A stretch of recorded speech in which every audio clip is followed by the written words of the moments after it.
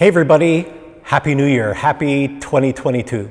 Gonna have to get used to saying that and writing that. Well, today is Sunday, January 2nd, 2022, the first Sunday of the new year. Welcome. And also welcome to part 2 of Managing Expectations, our mini-series where we're taking a look at Philippians chapter 1 and kind of tracking with the testimony of Paul here. And so last Sunday we left off with Paul in jail in Rome. Talk about a bad place, right? And at first glance, you might look at Paul's situation here, arrested, imprisoned, and it'd be easy to draw the conclusion that, well, this guy's ministry is over. Whatever influence he had, at best, is now significantly diminished, if not outrightly restricted altogether. That whatever advances the gospel had been making under Paul's ministry while he was free, well, that's just ground to a complete halt. It would be easy to assume that would be the case. This seems like a complete and utter disaster for the work of the gospel, but is it? Well, let's review what Paul says in Philippians 1, beginning at verse 12. Paul says, "Now I want you to know," and we talked a little bit about that word last week, that it really has the nuance of to understand. You see, it's one thing to merely know that you're in a bad place. It's a whole other thing to understand what it is that Jesus is doing in the midst of that bad place. I want you to understand, brothers and sisters, that what has happened to me, namely my imprisonment, has actually served to advance the gospel. As a result, it has become clear throughout the whole palace guard and to everyone else that I am in chains for Christ. And so if you think about this, here's Paul. He's been arrested. He is jailed. Why? He's arrested and jailed because he has been preaching the resurrection of Christ in the synagogues. That's the reason. And so here he is, guarded by these elite Roman guards. These are the best of the best, the imperial guards. These are the palace guards of Caesar. These are like the Navy SEALs of Roman guards. These are highly trained guards, and here they are guarding Paul. These guys were used to guarding murderers, like the worst of the worst, murderers and the terrorists and political insurrectionists, and here they're guarding this preacher, this apostle Paul. And we know some things about Paul from, not only from the New Testament, but from extra biblical literature as well. We find out things about Paul that he was like really short, that he was actually pretty homely. In fact, Voltaire, the historian, very unkindly referred to Paul as that ugly little Jew. And so when I think of Paul, I kind of picture like Danny DeVito in my head. I don't know how accurate that is, but like imagine these Navy SEAL type guards guarding Paul. I can imagine one of these guards asking Paul the question, like, what is a guy like you doing in a place like this? Now, if I was Paul in his situation, I'd be like, dude, don't go there. Don't ask me that. Because, I had a global ministry. I was called by God to this church planting ministry. I was an apostle. I was headlining all kinds of crusades. And now here I am in jail. My ministry is over. This is the thanks I get. All right. Well, thankfully, Paul had a very different perspective than I probably would have had in those same circumstances. And so, the guard says, hey, what's a guy like you doing in a place like this? Paul says, well, since you asked, I'm here for preaching the resurrection of Jesus. And think about the resurrection of Jesus. Think about Easter Sunday morning. Think about the tomb in which Jesus' body was placed. Who was guarding that tomb? These same elite guards, not these same individuals, but the same regiment of Navy SEAL kind of Roman guards, the palace guards, the imperial palace guards. They were the ones guarding the tomb of Jesus. And think about what happened on that Sunday morning. The guards fell as if dead. Angels appear, stone rolls away, tomb is empty. Do you think that possibly that story made its way to Rome through these palace guards? Well, certainly it would have. This story would have been told and retold and told again countless of times. There would be a very famous story among these elite palace guards. And so the guard says to Paul, "What's a guy like you doing in a place like this?" "Well, I'm here for preaching the resurrection of Christ." "Oh, I've heard of that. Tell me more."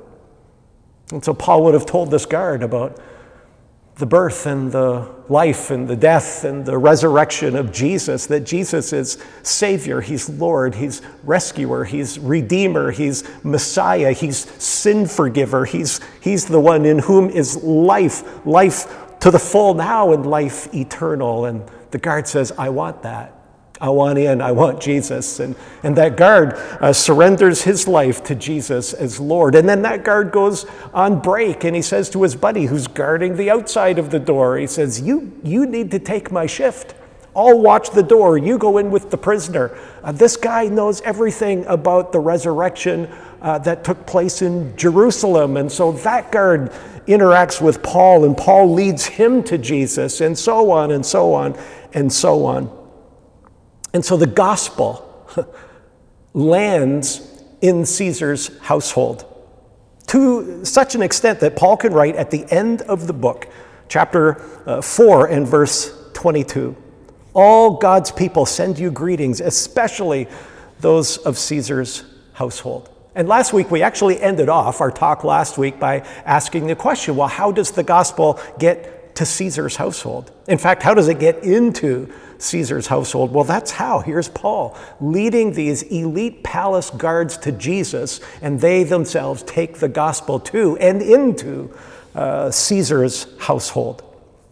So I hope that this opens up a whole new perspective in our thinking about what it means to be stuck in a bad place. That maybe, just maybe, God has a purpose for you in that bad place, whatever your bad place might be, whatever bad situation that you maybe are facing or may face in 2022. Maybe your bad situation is COVID. You know, after almost 2 years of this COVID experience that we've been having, maybe that feels like imprisonment to you. Well, have you stopped to consider that maybe in the midst of COVID, God has a purpose for you? Maybe your bad situation is a marital challenge. Maybe it's a financial struggle. Maybe it's a health crisis that you're facing. Maybe it's anxiety or depression or addiction, or maybe it's a strained relationship with your kids. Have you stopped to think that maybe in the midst of that difficult, bad situation, that maybe God has a purpose for you? And so this opens up a whole new perspective for us about what it means to be stuck in a bad place. And here's something that is really, really important. My bad attitude in that bad place can sabotage the purposes of God. I want Paul's perspective. I need Paul's perspective in 2022. Well, what about you? I found this quote last week, and it's a Christmassy quote, not a New Year's quote, but I thought it was so appropriate for what we're talking about today. It comes from Albert Tate. And he says, as Joseph and Mary looked down in the manger, they were surrounded by horrible circumstances, but had a clear view of Jesus. And here's Paul, in horrible circumstances, but he's got such a clear view of what Jesus is up to in the midst of those horrible circumstances. Well, Paul is going to give us the secret to his perspective. And I don't use language like that a lot in teaching, like the secret of this or the key to unlocking that. I usually find that language is kind of sensationalized and not always very true to the text. But when I talk about the secret to Paul's perspective, I'm not overhyping that. I'm not overselling that. This is powerful. It's in the text, and it is quite literally life-changing, and I think can be powerful for us in 2022. So we've acknowledged the fact that Paul is in a bad place. He's in a tough situation, really challenging circumstances. But not only that, he's also surrounded by some pretty lame people, some pretty sucky Christian people. And we talked about that a little bit last week, that Paul, he ends up in a place that he didn't expect, and he ends up surrounded by people that he didn't expect to be surrounded by. So I want to talk a little bit about these sucky people. Not that it's applicable to us, because I'm sure it's not, but it's in the text, so I feel like we should at least acknowledge it. Because let's face it, there's no sucky people at SCF Online or in Sauble Church. Like, we're never immature. We never have bad attitudes. We agree about everything. We have the same opinions about COVID and vaccines and passports and restrictions. And we never have any clashing personalities, and we never have any arguments, right? I'm being very tongue-in-cheek as I'm saying all of this. It could well be that from time to time, even we, Sauble Online or in Sauble Church, have some bad attitude days. Days where we're selfish and, maybe where we identify more with this group surrounding Paul than we'd like to admit. So he's in a bad place, and he's also surrounded by some really difficult Christian people. Well, let's look at it. Go back to verse 14. And Paul says, he's talking about these Christians in Rome in verse 14, and he says, because of my chains, and those chains might be literal chains. He may literally be chained to these guards, or they might be figurative, just describing his imprisonment. Because of my chains, most of the brothers and sisters have become confident in the Lord and dare all the more to proclaim the gospel without fear. Now, that's awesome. Nothing sucky there to be concerned about. But let's carry on. Verse 15, Paul says, it is true, however, that some preach Christ out of envy and rivalry, but others out of goodwill. The latter do so in love, knowing that I am put here for the defense of the gospel. The former preach Christ out of selfish ambition, not sincerely, supposing that they can stir up trouble for me while I am in chains. And so here's Paul. He's surrounded by a bunch of Christian Roman believers who don't like him. And, there are people who just flat out don't like people who are in important positions or places, people who seem to get all the press, like Paul probably did. And maybe there are Roman Christians who are in their house churches all over Rome, and maybe some of them are like, man, all we ever do when we get in our house church is we read Paul's letters. Paul, sick and tired of Paul. I've written a few letters myself. Nobody seems to want to read those. And it's like Paul has led these people to Christ. Now he's in prison. And so for some of these people, this is now their chance to have the headlines, their chance to lead people to Christ and to be more important than Paul. And some of these Roman Christians disliked Paul to such an extent that they're actually hoping that their success with the gospel will make Paul feel bad while he's in prison, and the language of what we just read, to stir up trouble for Paul. They're hoping that this really bothers him in prison. So you talk about being in a bad place. Now he's stuck with, I think we'd have to agree, these are some pretty lame Christian people that Paul is kind of stuck with here. How does he handle it? Well, look at verse 18. He says, what does it matter? In other words, so what? Big deal. Who cares?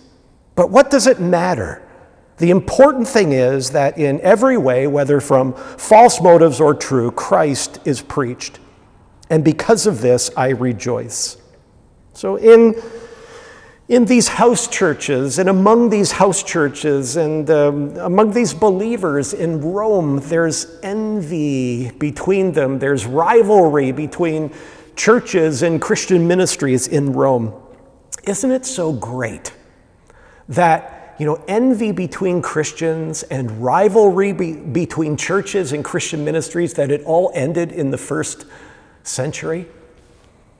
Wow, I've declined from tongue-in-cheek to now just being outrightly sarcastic. I hope you know that that's the case. Wouldn't it be great if in 2022, that we could just acknowledge the fact that God has not called us to compete with one another, that God has not called us to compete with other Christians, that He's not called us to rivalry between churches, but rather He's called us to stand shoulder to shoulder with other believers, rather than arguing about COVID or debating church politics, that He's called us to be shoulder to shoulder together, confronting the very gates of hell in the name of the living, risen Jesus. We're not called to be in rivalry with other ministries. And so, these conversations about who's biggest or who's the best or who's got the biggest budget or the best building, what a waste of time. Let's just stay away from that completely. And let's recognize that we're called to go arm in arm, shoulder to shoulder, together as brothers and sisters in Jesus, against the very gates of hell for the glory of the risen Christ. And Paul knew that. Paul had a very kingdom mindset. He knew that the kingdom had no borders. That these house churches are just tiny expressions, visible expressions of this body of Christ. And Paul knew that, and so he said, "Oh, so what? What does it matter? Christ is preached, and in that I rejoice." So Paul is stuck in a bad place. But it's all good, because it's advancing the gospel. And Paul is surrounded by some pretty immature, mean, selfish, lame Christians, but it's all good as long as Christ is preached. Boy, I want that attitude. I want that attitude in 2022. Well, where does that come from? Now we're going to get to it here. Let's keep reading. Paul gives us the secret to this attitude. So we're going to jump back in middle of verse 18. Yes, and I will continue to rejoice. Notice he's rejoicing. Bad place, sucky people, Paul's rejoicing. That's what this perspective does. Verse 19, for I know that through your prayers and God's provision of the Spirit of Jesus Christ, what has happened to me will turn out for my deliverance. Now, verse 20, this is the key. This is the big verse. Let's lock in on verse 20. Let's memorize verse 20. Let's write verse 20 out on a whole bunch of sticky notes. Put one in your bathroom mirror, in your car, in your office. Make sure it's in somewhere that you see it every single day. Gene has written this verse out on a recipe card for me. It's on the bulletin board up in my office. I see it every day. This is powerful. Verse 20, I eagerly expect. There's our word. This is about managing expectations. And here Paul says, I clearly expect and hope that I will in no way be ashamed, but will have sufficient courage so that now, as always, Christ will be exalted in my body, whether by life or by death. I eagerly expect that Christ will be exalted. I don't know if you listened to last week's talk. I talked about a bunch of expectations that I had going into 2021. Going into 2021, I had an expectation that in 2021, COVID would be over. I had an expectation in 2021 that life would be back to normal, that we'd be flocking back to services, that we'd be high-fiving and hugging. I had an expectation in 2021 that Pastor Dave would be back pastoring the church. I had a bunch of expectations in 2021 that, quite frankly, went unfulfilled. Well, I want us to notice Paul's life is driven by one expectation, that wherever he is and whoever he's with, that Christ will be exalted. One expectation, that wherever he is, however bad that situation might be, and whoever he's with, however sucky those people might be, one expectation that Christ will be exalted. Some other versions or translations, like the King James, for instance, renders that to magnify Christ, that Christ would be magnified in my body, whether by life or by death. I like that. This idea of magnifying, to make Jesus large. That Paul would take the resurrected Jesus and make him visible, make him large through his life. It's as if Paul wanted to take a giant magnifying glass and put it over the love and the grace and the beauty and the compassion and the forgiveness of Jesus, that whatever place he's in or whatever people he's with, that he would seize that moment, seize that opportunity to make Jesus large, to exalt Jesus. You know, just going back to some of those expectations that I had going into 2021, some of those expectations were outside of my control. I expected COVID would be over. It wasn't. It isn't. But that's out of my control. You know, I expected that we'd all come flocking back to in-person church services. That hasn't happened. That's out of my control. But this expectation of Paul, that wherever I am and whoever I'm with, I will find a way to magnify Christ in that moment. That expectation is 100% in my control. That expectation is 100% in your control. No one can take that away from you. No one can take away that control. And so in jail, in that bad place, Paul says, I'm going to find a way to exalt Christ, to magnify Christ while I'm here. As a result, that's where the rejoicing comes from. His heart is full of joy. And while there's other people, other Christian people out there preaching Christ, trying to make Paul upset, Paul says, so what? As long as Christ is being preached, his name is being magnified, that aligns with my one expectation. And so Paul's thrilled with that. So when it comes to managing expectations for 2022, what if you had but one expectation? That wherever you are and whoever you're with, that Christ would be exalted, that Christ would be magnified and made large in your life. That's an expectation that is 100% in your control. So that now, as always, Christ will be exalted in my body, whether by life or by death. Well, let's pray.